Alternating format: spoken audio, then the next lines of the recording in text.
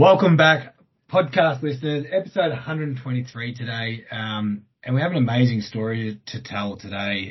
One of our close clients, and actually one of the first clients that I worked on, going back to when I first started working with Tony and working through doing all the administration work. So it's one I'm looking forward to listening to. It has a really powerful story, and Tony, I think it's going to really hit home for a lot of listeners. It is. So I'd like to introduce Angelo Salvatore. So Angelo has been a client for several years now of the firm. He was referred by his accountants. We went and we had lunch together when we first met down one of those Italian clubs that Rob Conti, I think, was a past president of, Angelo. I think he got you to pay, Tony, from memory. Rob quite often gets me to pay. He did the introduction and got you to pay the bill. Yeah, that's Rob. He's a good accountant, isn't he? So I think Rob's adage is, if I can't claim the tax deduction, Tony will pay. Rob, you'll be listening to this, so there you go. It's Angelo, we you were a very busy executive working in the industry in the security /IT industry as well, but you're very good income, very high income earner, running a team, lots of travel, lots of long hours, married to one of the most supportive wives anyone could have, Amanda, and two beautiful young boys. And I remember once when we were doing the planning, and I think it was young Anthony who turned around and said he wants a Ferrari, so make sure pretty much Dad, you do your job properly for Dad because he wanted a Ferrari, not you. Him. So I thought that was actually very interesting. He had very high hopes of, I think my answer was save hard. Save hard, and anything's possible, but make sure you save hard. But, they're beautiful young family as well. So, Angelo, just if you can share a bit of your background in respect to what your working life was like, over the last, probably not over the last 18 months, but obviously prior to that. What did your normal month kind of look like in respect to hours and travel and all the rest of it? Yeah, so thanks for the introduction, Tony. Look, I had a typical, IT job where you're not paid by the hour, you're paid for results, and and management and the big corporation expect results to be delivered, and excuses are something for somebody else in a different role, not for you. So you have to find answers continuously. And so, it puts you in that hamster wheel, as I call it, and you keep spinning faster and faster and hope that you find, the answers that your corporation's driving you to find. And we were driven by numbers towards the end of my career, and rightly so, they expect a return on investment. And so I expanded my role out of Australia. So I did travel quite extensively in Australia, interstate to Sydney and so on and so forth. But then my role moved over into Southeast Asia and Asia alike. And towards, the latter part of, the decade, I was working in India. So I'd spend a week, a month traveling to and from India as part of my role. And then, traveling all around India while I was there. So, I'd be sleeping when I would be supposed to be eating, and eating when I was supposed to be sleeping, and having crazy hours because of the time zone difference. And then you've got the cultural aspect of it where they start late and finish late. And so, my life was, really a bit of a tumble dryer of, times and routine that, I lost, what you would have in a normal 9-to-5 job. So it wouldn't be uncommon for me to be working, 70 hours odd a week, just to get things done. And, people think that work is when you're actually doing something at a desk or talking to a client, but I kind of count the time that you're sitting in an airport lounge or, waiting for your flight and getting on the flight and then checking through customs and all of that. That to me is work as well. So, people think that traveling overseas as part of your job's glamorous, and that lasts about 2 minutes, and then you realize it's just like catching a big bus with wings, with a lot of people that cough and sneeze on you for hours in a tube, and you're all breathing the same air. And in the days of COVID now, that's not even a joke anymore. But, in that time, it's one of those lifestyles that you kind of get caught up in because, you're delivering the results, you're getting the endorphin hit, and you're achieving what the company wants you to do, and you think you're doing the right thing. And you get remunerated pretty well for it too. Yeah, exactly right. So by no means am I crying poor on this one here. And and I achieved what I wanted to achieve, in my role. And you have your ups and downs in any career. But, ultimately, that took me away from my family to a certain degree. Not that I ever, avoided them or didn't spend time with them. That was always part of what I did. But, it was diced up as part of my time allocation, so I'd say this is when I'm going to spend the time. This is when I've got the time to do it. That was my life, and quite busy, and, managing a team, dealing with time zones continuously. I never, even when I was working from home or in the office, I was starting at 10 and finishing at 10 because, at that time India was 5.5 hours behind. So, I'd have to be available, do meetings, meet clients. The benefit of technology allows us to do that. So, yeah. Yeah, I suppose from a travelling perspective, I don't mind necessarily getting on planes so much because for me it's just 15 hours of catching up on sleep. Yeah. So it's and I can sleep wonderfully on a plane. As Jamie I mastered that too. Yeah, I mastered that too. The one flight I've been on with Tony, I've been on two, or a few, but the one international one we started, it was 10 a.m. and he managed to hop on the plane and fall to sleep. I was like, you've just gotten up. Well, from Melbourne to LA, I did wake up for food, Jamie. That's right. I was thinking, you've just had a night's sleep. It's 10 a.m. How are you doing this? Yeah. Yeah. Yeah. But I arrived in the US very fresh. Jamie didn't. So as a result of that, so yeah. Yeah, and I must say that I never flew business class, so I was always flying economy. So, I didn't have the luxury of a lay down bed like you, Tony. So if I brought Jamie, so I didn't get the luxury of a lay down bed either. So, Boyana said, no, you don't get on the plane and turn left and Jamie turns right. You both sit with each other. She did get us premium economy though. So the next conversation, does Jamie need to come, or is it all right if I go on my own? Yeah. So I did say to Jamie though, his goal was, he always wanted to go to New York. So we were going from Chicago to New York. So I said, well, we'll fly Chicago to New York first class then. So it's, first class in the US, even LA to New York is basically no difference in economy price going from Melbourne to Sydney. So yeah. I said, no, we've got luggage. We'll go first class. So it wasn't so bad, was it, Jamie? You arrived in New York first class in your suit and tie. That's right. Yeah, I remember we used to have our headquarters meetings in Denmark, and we used to fly from Melbourne to Denmark. And it's a real challenge to get to Denmark because there's not a lot of flights that actually land into Copenhagen. You have to stop somewhere. And we had a conference that we had to go to, and we got off the plane and we were waiting for the bus, and they had a special bus organised for the staff. And it was at 35 hours since I left Melbourne, and we were waiting for this bus. And the bus driver said, "Oh, we're waiting for the other group. They'll be here in about an hour's time.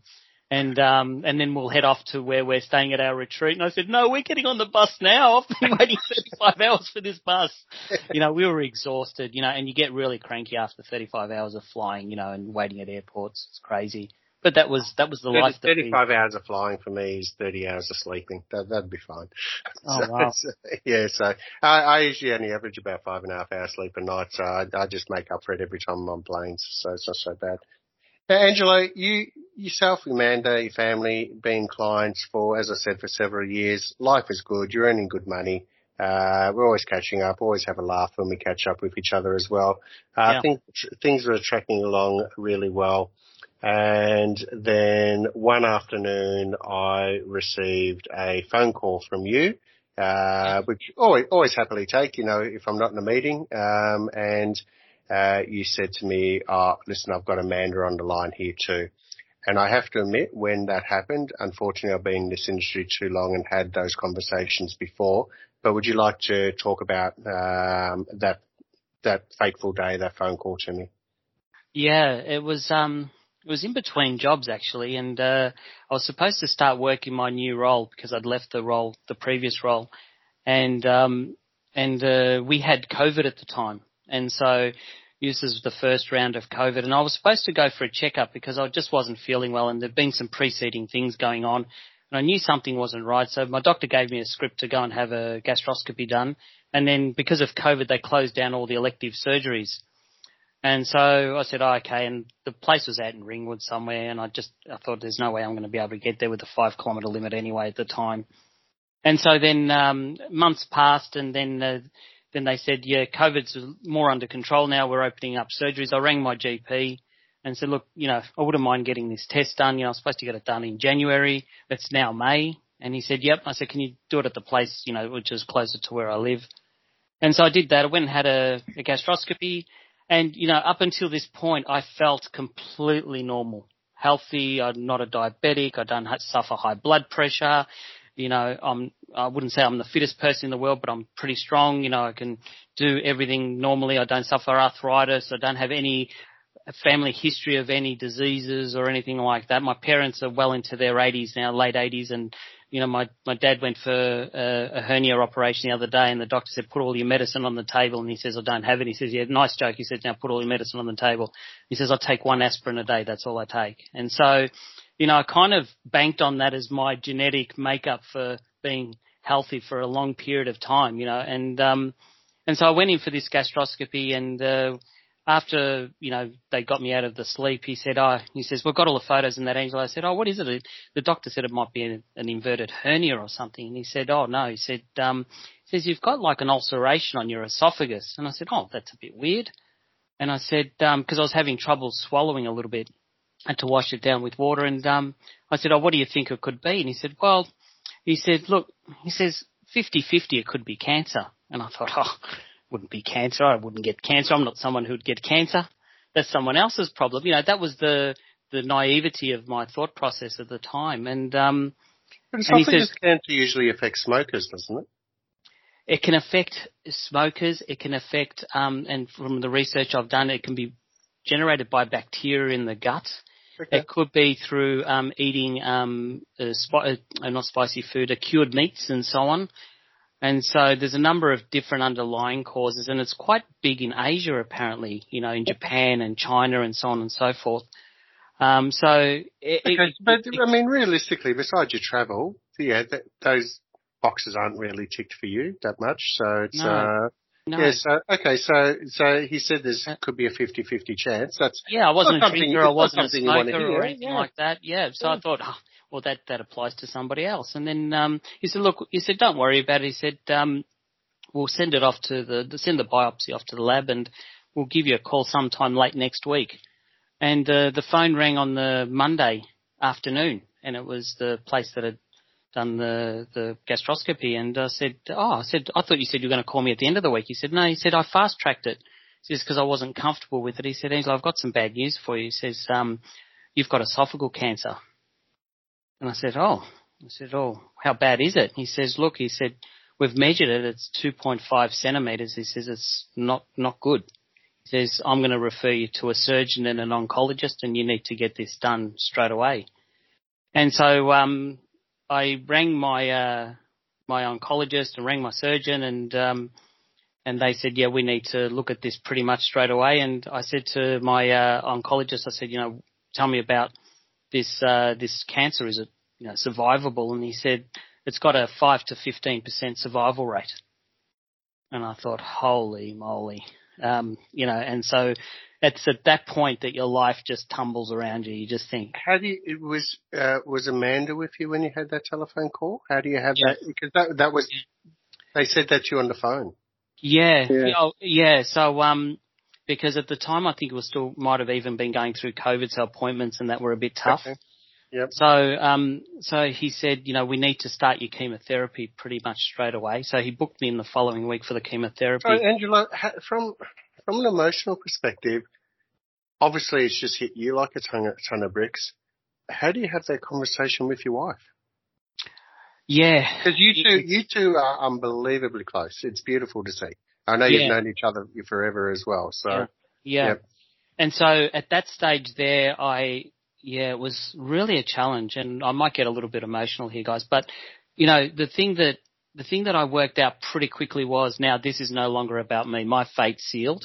That was the mental position that I took, and that now I had to do everything to make sure that when I left this world, that I left it in as good a condition as I could leave it, take care of all of those untied ends. And so when I spoke to my wife at the time and I explained to her what was going on, she was devastated, but she was supportive. You know, she was saying, "Oh, look, you know, we'll get through this." And typically what a partner would do. But I knew deep down inside that this was huge.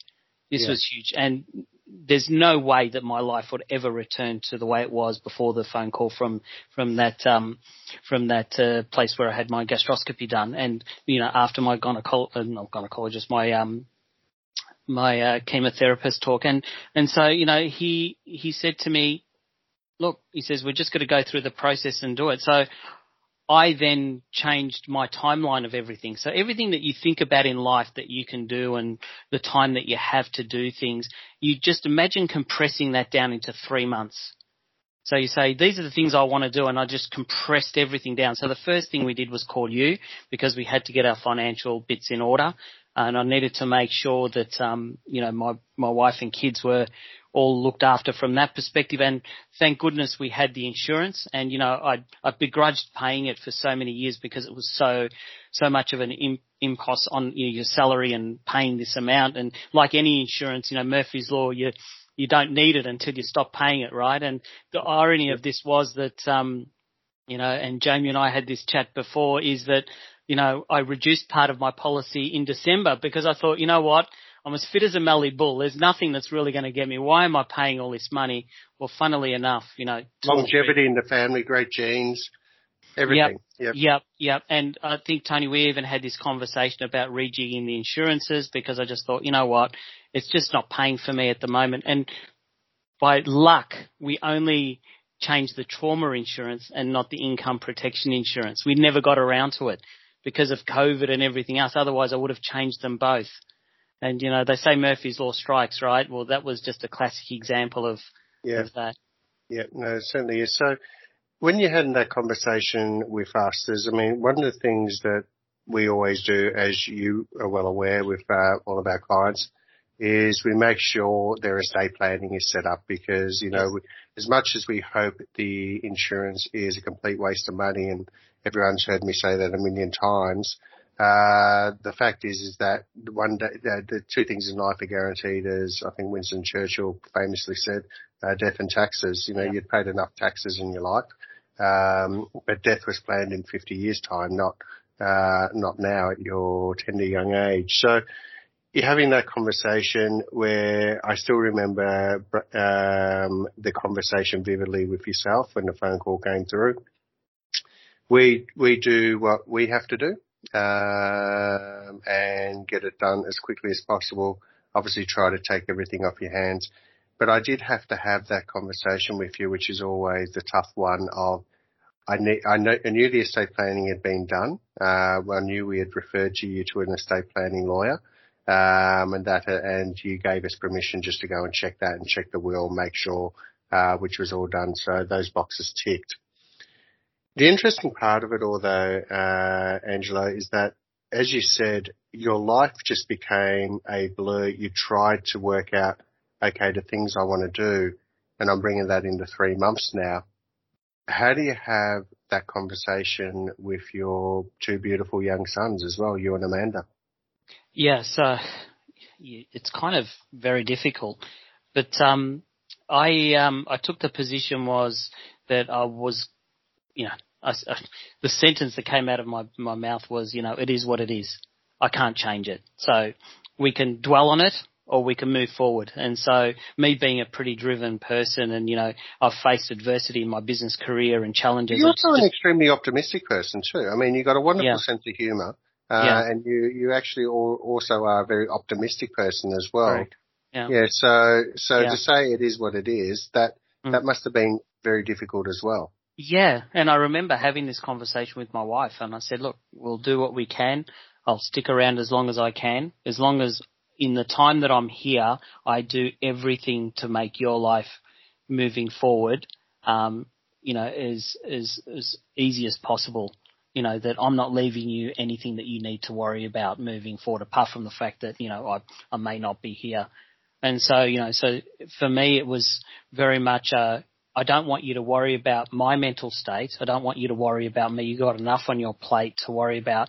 I'm going to deal with my own challenge in my own way, but not give you that burden of responsibility to worry about me.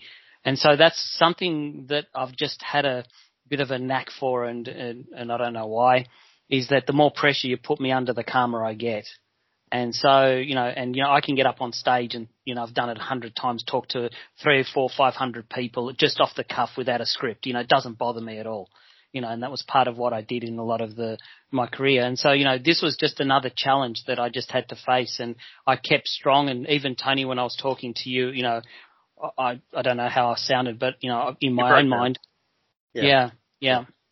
And so, it's just, I had to carry on, and I just said, I want, and then I thought about what legacy am I leaving behind. So I thought I want to be the best father, the best husband that I can be for the time that I'm here. And that's still the hat that I wear today. Absolutely. That's still Angelo, the hat that I wear today. I'll just take us down just another road here, just briefly. Yeah. That actually didn't end up being the worst news for you in respect to, after the operation. It wasn't just, I think originally they were just going to remove half of your esophagus. Is that correct? So initially, yeah. So I was going to have part of an esophagectomy, which, they were going to remove part of the esophagus that had the cancer in it. And I'd gone through chemotherapy to shrink the tumour. The good thing was that the tumour had shrunk, but when they did my last PET scan and testing, they saw that I was what they call stage 3A, which means that it had gone beyond the esophagus and now had gone into my lymph nodes. It had gone into some cells around my stomach. It had gone behind my spleen, and so it showed up. And so when I went out under the knife, I thought I was going in for a part of my esophagus being removed, and then we were going to be right and stitch it back up, and I was going to come out. And ironically, I had a test not long ago where I went to have another gastroscopy, which I'll talk about later on, but I saw the anaesthetist who actually put me under for my original operation, because he works together with my surgeon. And he says, I remember you. He says, you're my longest lasting patient under anaesthesia. And I said, what do you mean? He says, you were under for more than 12 hours. Wow. He had me under anaesthesia for 12 hours plus. He said, we were there for a full-on day. And he said, he he calculated it out to 13 and a half, 14 hours I was on the operating table. Jeez. So this operation that was supposed to take, 4 hours, 5 hours, and my wife was ringing the hospital finding out where the hell I was because I wasn't coming out of surgery because the surgeon hadn't rung. Ended up being, instead of them just removing part of my esophagus, they ended up removing my whole esophagus because they couldn't get the clearance that they needed because there were still some cancer cells. And, not to go into too much detail, but what they do is they trim off where they see the cancer in your esophagus, and then they do what they call a freeze test, and they take it away and they test to see if there's any cancerous cells. And they did the first freeze test and it came back positive. So they said, all right, we'll cut a little bit more off, and it came back positive again. And so the surgeon decided, you've been on the table now for so many hours, we can't keep this guy under for this long. And so they decided that in the interest of time and my survival rate, they took out my whole esophagus. So from the bottom of my voice box, my whole esophagus is gone. And so then what they did was they then took they call it an Ivor Lewis. So they take part of your stomach, the good part that wasn't, didn't have any cancer cells, and they turn it into a bit of a tube and connect it to the bottom of your esophagus and then attach that to your small intestine. So my stomach is actually vertical from my esophagus down, or it is my esophagus now, but where my esophagus would have been. And then they took out my spleen, they took out my gallbladder. And the funny thing is if you want to stitch up your esophagus to the bottom of your larynx or your throat there, the only way they can get in is through the back of your ribs. So they had to break open two of my ribs to get into the back of my body. They collapsed my lung to get in so that they could get in from the back to stitch up my new esophagus, which is my old stomach, to the bottom of my my throat there, so that I could then still live a normal life, And so I had, and they took out something like 34 lymph nodes, as part of that process as well. So the surgery was, I call it the ice cream scoop. They went in they went in with a teaspoon and ended up going in with an ice cream scoop and just pulled everything out. And so it was quite horrendous the first time round. So, and I don't know if I shared with you, but I had 2 surgeries. So Yes, yeah. yeah. Yeah, so it's to here you have esophagus cancer and to come out with no esophagus, your entire stomach or just half your stomach missing? So they took the stomach and turned it into what would be my esophagus. So they kind of rolled it up, stitched it together. And so I've got my stomach from the bottom of my throat down to my intestine. So it sits vertically. Angelo, I remember you saying to me, very openly, that if you made it to Christmas, you saw that as an absolute bonus. If you got to have Christmas with the family, you saw that as an absolute bonus. Yes. We're now nearly at September, and to me, you're coming across as healthy as what you were when I first met you and we had that pasta down at the Italian club.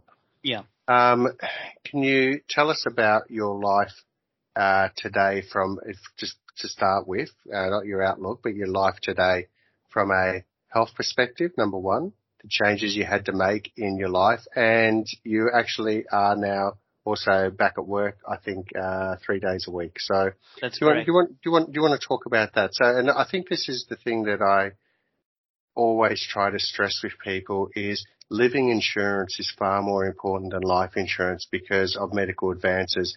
We don't just die of things anymore. Yeah. And you are, my dad, you and other clients that we have as well, just such a testament to that.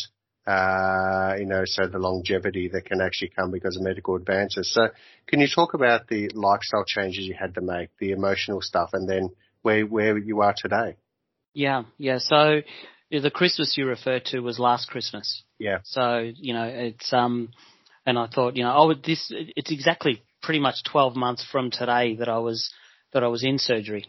Yeah. So, it's almost an anniversary, and I had 2 because I had complications, so I had to go in a second time, as I mentioned. But, and I thought if I did make Christmas, that would be my achievement. And I wanted to, every year we go away to, into the country, and we go to like a caravan park with the kids, and they can run riot and have a bit of fun together. And that's always been my end cap to a year. And, where I'd say my year is done now. It's a new year coming. And so that holiday at Christmas was kind of always symbolic of that for me. And so I use that same symbol to say, hey, if I make it to this point, we've done okay. Because I honestly didn't believe I was going to get there. I'd lost a truckload of weight. I'd lost a lot of my hair from the chemotherapy. I'd lost a lot of my muscle mass. I was being fed through a tube. In actual fact, I probably had, I don't know, maybe a dozen tubes in me for a very long time, at least 3 or 4 weeks. And then even when I got home, I was still being fed through a tube. I had things in my arms and so on to pump chemotherapy in and all this sort of stuff.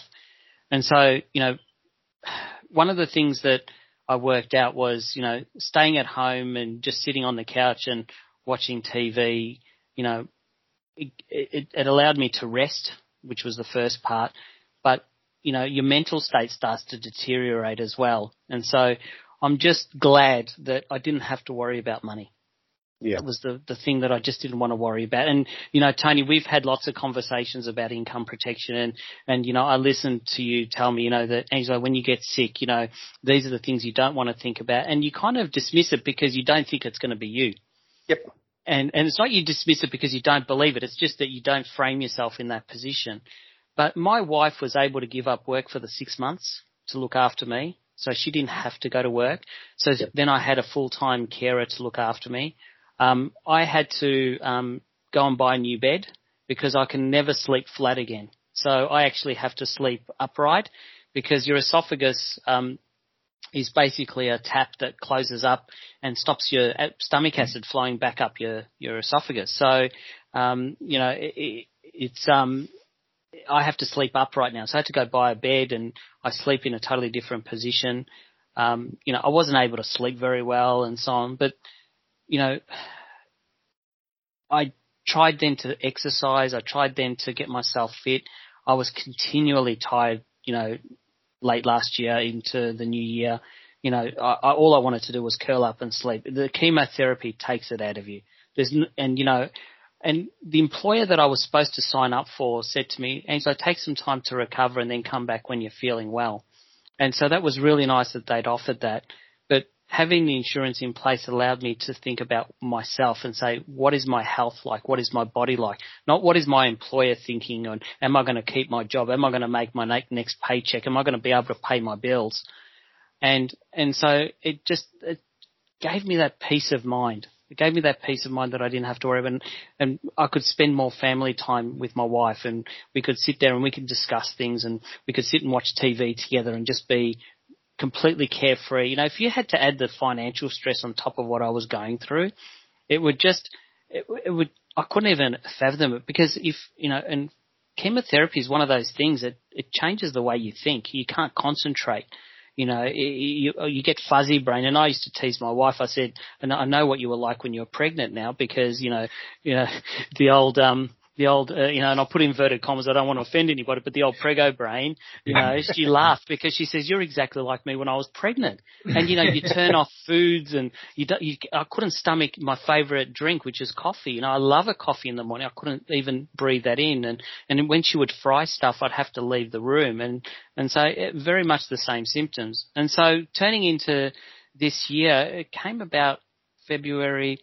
I thought, you know what, I'm starting to feel better. You know, all of the symptoms are going away, and by no means was I over my cancer battle, and I'm not even today. But I went to see my oncologist, and he said, you know, we're going to do your blood tests and all of that, and we're going to check to see that there's no cancer. And, you know, by miracle, I'm cancer-free in February.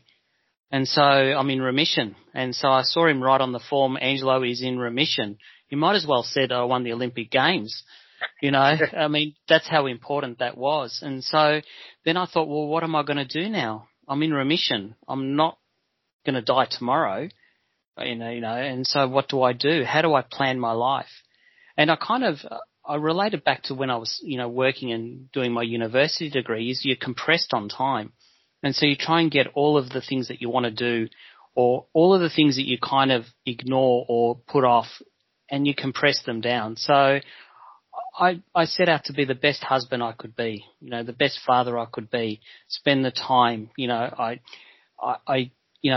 I look at what my wife does and I see if she's uncomfortable in something, and I'll pick up the slack and I'll do something. And I just wanted to be around her for that, because I thought, and, you know, it's going to sound ridiculous, but I played my eulogy in my head, right? And I said, what are people going to say about me when I'm not there? You know, what is the message that people can say? And I wanted at least my family to be able to say, hey, you know what? He was a good husband. He was a good father. He did the right thing by the family. You know, we've only got good things to say about him. Not through gritted teeth, but through genuine, heartfelt sentiment. And I thought, well, here's my chance to do that. And I even did the same thing with my friends. You know, I reached out to all of my friends that I hadn't spoken to, and even on Facebook, I messaged people and just checked in that they were okay. You know, people that I would normally not even spend the time because I was too busy in the hamster wheel, as I called it, of life, you know. And so I just slowed everything down. And the analogy that I give is it's a bit like going on a high-speed train. And if you're just on the journey to go from point to point, you miss the scenery on the way. And that's, I think, the way I envisaged the way my life was. I was never uncomfortable with what I was doing, but I missed out on the scenery. And so now I'm worried about making sure that I take in the scenery and I enjoy life for every moment that I've got, because, you know, at the end of the day, we're all in the line and to be terminal at some stage, and we don't know where we are in that line. I just know that mine's probably a lot closer than anybody else's.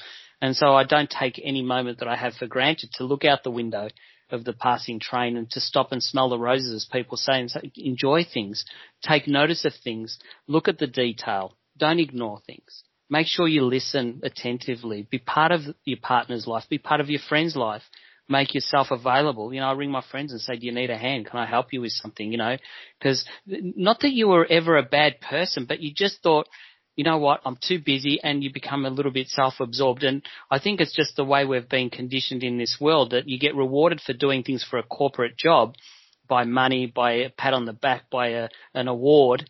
but you don't get that same pat on the back or reward for just being a dad. You know, it's expected.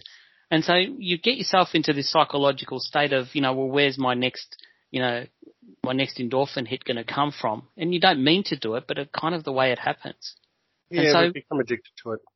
Yeah, and so now I'm just living every moment, enjoying every day I wake up. Even brushing my teeth, I look in the mirror and say, hey, you know what? You're brushing your teeth today. You know, I couldn't brush my teeth a year ago. Yeah.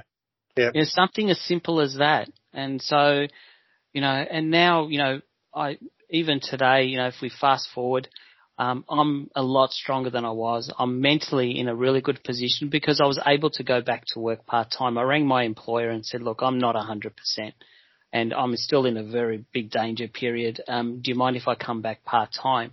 And so with the income protection insurance topping up my income, I don't have to worry about working part-time. And so they've been good enough to extend it until December.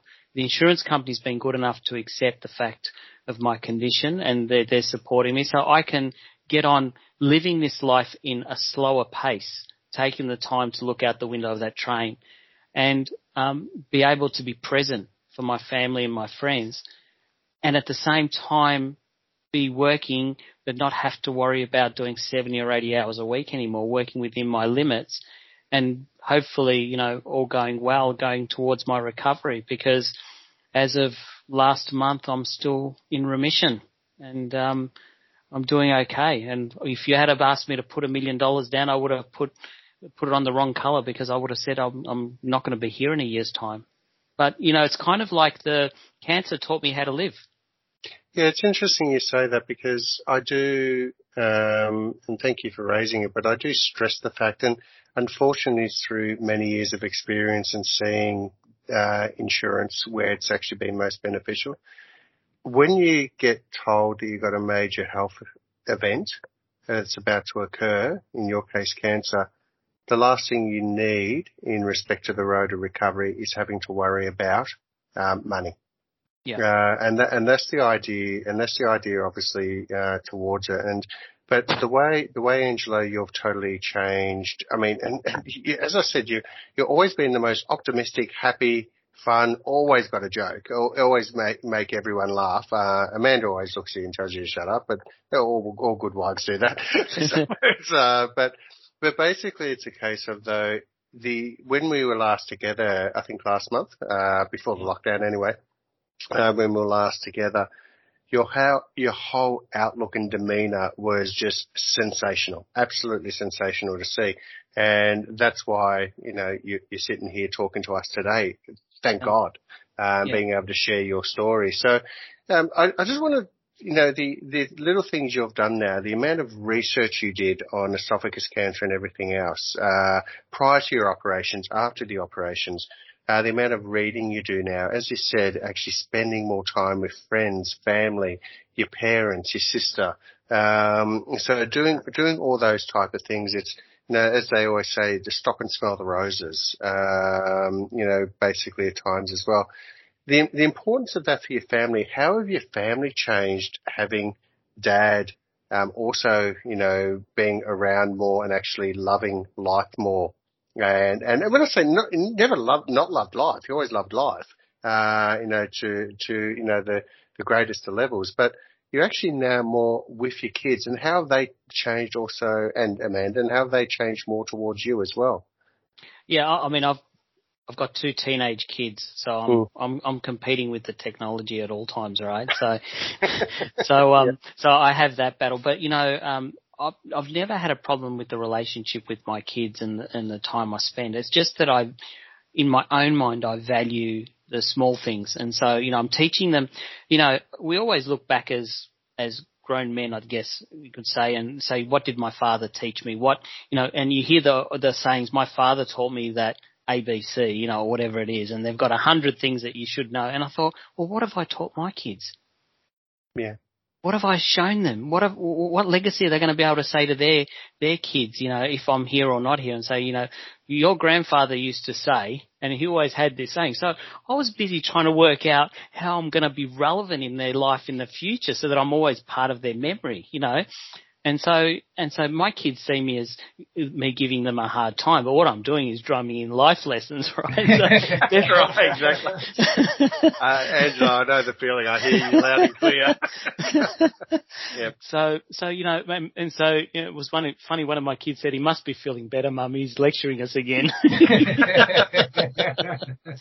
And so you know, while I was ill, I wasn't. You know, I just didn't have the capacity. So my kids, you know, they know that anything that they ask for, that they get, you know, they get all the support. And, you know, I'm continually encouraging them and poking them and prodding them as much as I can. But, you know, as teenagers, they're going to have their own direction for a while, and then they'll work out that you probably were right in the beginning and then do a full 360, but they're still on that journey, you know. And as far as my wife's concerned, you know, we just, it's the little things now, you know, and, you know, it might even sound ridiculous that I'm saying this, but, you know, you have a shower in the morning and you rip your towel off the shower rail and you stick it on the thing. You have your shower, you take it off the peg, you dry yourself, you put your towel back and you leave the bathroom. Well, now what I do is when I leave the bathroom, I make sure the mat's in the right place for it, and I put her towel on the peg so that when she goes into the shower, she doesn't have to go and get her own towel.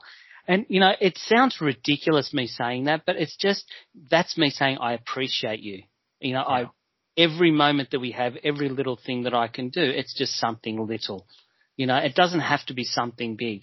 And, you know, whereas in the past, I'm too busy and you just wouldn't focus on things like that. And so now my relationship with my wife is, you know, before, you know, at night when we go to bed, I hold her hand and I say, "Good night, sweetheart, I'll see you in the morning." And she says, "Yes, you bet we will." And I said, "Yeah, another day." And every morning I wake up, you know, I turn to her and say, "Good morning, sweetheart." I said, "Guess what? I'm here." You know, it's another day. Every day is a blessing, you know. Not that it's Wednesday and it's hump day and, you know, there's only 2 more days to the weekend. And funny thing is, I remember one of my customers rang me up and he said to me, "Oh, Angelo," he goes, "I've had just a terrible Wednesday. You wouldn't believe it." He says, "I can't wait till Thursday and Friday are over so I can have the weekend." And I just, pardon my language, I said, "Piss off." I said, "That's 2 more days." Because he didn't value those 2 days. I do. And so... And that's how I treat my relationship with my kids and my wife. And, you know, with lockdown, it's been a little bit difficult because we can't go anywhere. But we've been trying to plan to do a holiday and to go overseas. And, you know, I'll be turning 50 next year, and my wife will be turning 50, and my kids have got their 16th and 18th birthday. So we thought, well, we'll do something to celebrate those milestones, you know. But we're kind of locked down, so it's kind of put the brakes on that, but we still have that as an ambition to go away, and while I'm still healthy enough to do so, to do that. You know, but I think if you had asked me the biggest thing that's changed over the last 12 months is I couldn't see past a week.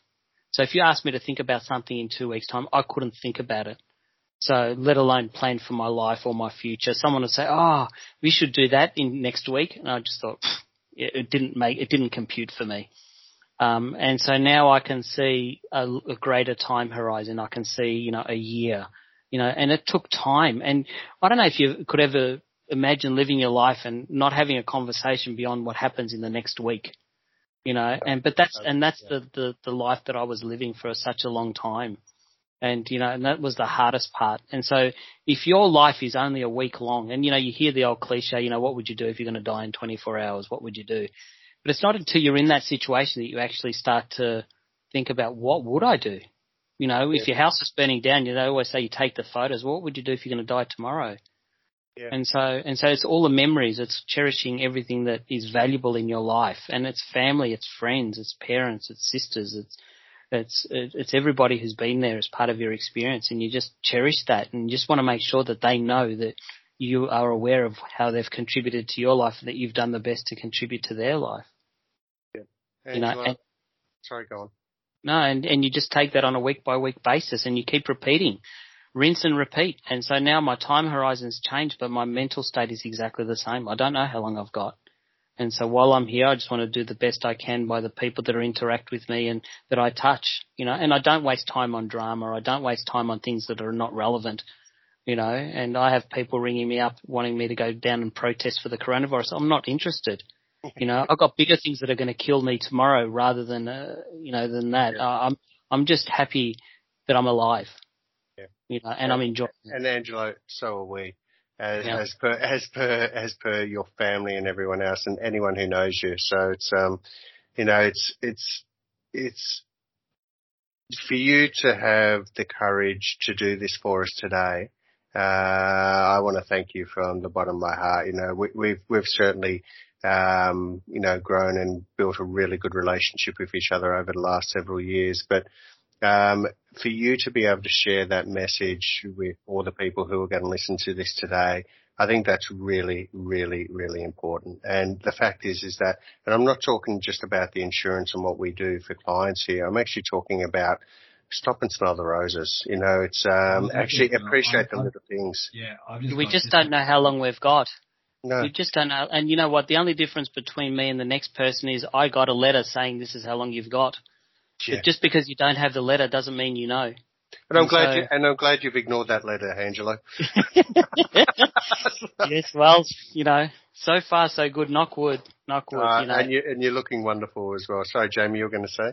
I just think, for me, I've just sat here with my mouth open the whole time in awe, but I just think the message of positivity, just to say, the little things and I think family and friends mean a lot to everyone. And for you to take that time to make their lives easier and it's something I guess, I'm guilty of. Sometimes you get too busy and, you forget to do things and just all those little things to make sure that people know that you do appreciate them. Yeah. Yeah. And it's not about the material things. It's not about the clothes you wear or the car you drive. No one cares. No one cares. And so for me, what's important is the things that do make a difference. And I don't want to go on this for too long, but, I remember sitting in ICU, I had a nurse sitting in front of me, the whole time, and I was on a ventilator and I was struggling to breathe because I had a punctured lung that they had to do for the operation. And I thought at that time, I was going to die. And I thought, shit, what do I think about? What are the things that I haven't done? And do you know what didn't come up in my thought? Work, my achievements, my goals, my getting my sales targets, hitting all of those milestones in a corporate world. They actually don't matter. And you need a kind of like a thump in the back of the head like that to wake you up and say they don't matter. They're just part of an enabler that allows you to live the life as a good person. And that would be my message there. Angelo, your message has been absolutely beautiful. As I said, I thank you from the bottom of my heart. I think this message is going out to a lot of people. Yeah. For you to be able to share it with so many, and the fact is that, I as I know you are as well, I'm just so thankful that you ignored that date and that letter. Because someone who's very driven to achieve goals in timelines, I'm glad you decided not to ignore this one. So as I'm sure everyone who knows you, as I know everyone who knows you would feel exactly the same way. So, Angelo, thank you so much from all of us, and I'll thank you on behalf of all of our listeners as well for sharing this sensational and amazing story. Thank you. Thank you again, and I hope that my message helps other people look at their lives from a different perspective. Certainly will. Thank you. Cheers. The Kofkin Bond podcast is a product from Kofkin Bond & Co., which we are an authorised representative of Count Financial. All information in this podcast is for education and entertainment purposes only. It is not intended as a substitute for professional, finance, legal or tax advice. The hosts of the Kofkin Bond podcast are not aware of your personal financial circumstances. Before making any financial decision, you should read the product disclosure statement and, if necessary, consult a licensed financial professional. Do not take financial advice from the podcast. For more information, head to the disclaimer page on the Kofkin Bond website, or you can find resources on the ASIC website and find a registered financial professional near you. In the spirit of reconciliation, Kofkin Bond & Co. and the host of the Kofkin Bond podcast acknowledge the traditional custodians of the country throughout Australia and their connections to land, sea and community. We pay our respects to their elders past, present and extend that respect to all Aboriginal and Torres Strait Islander people today.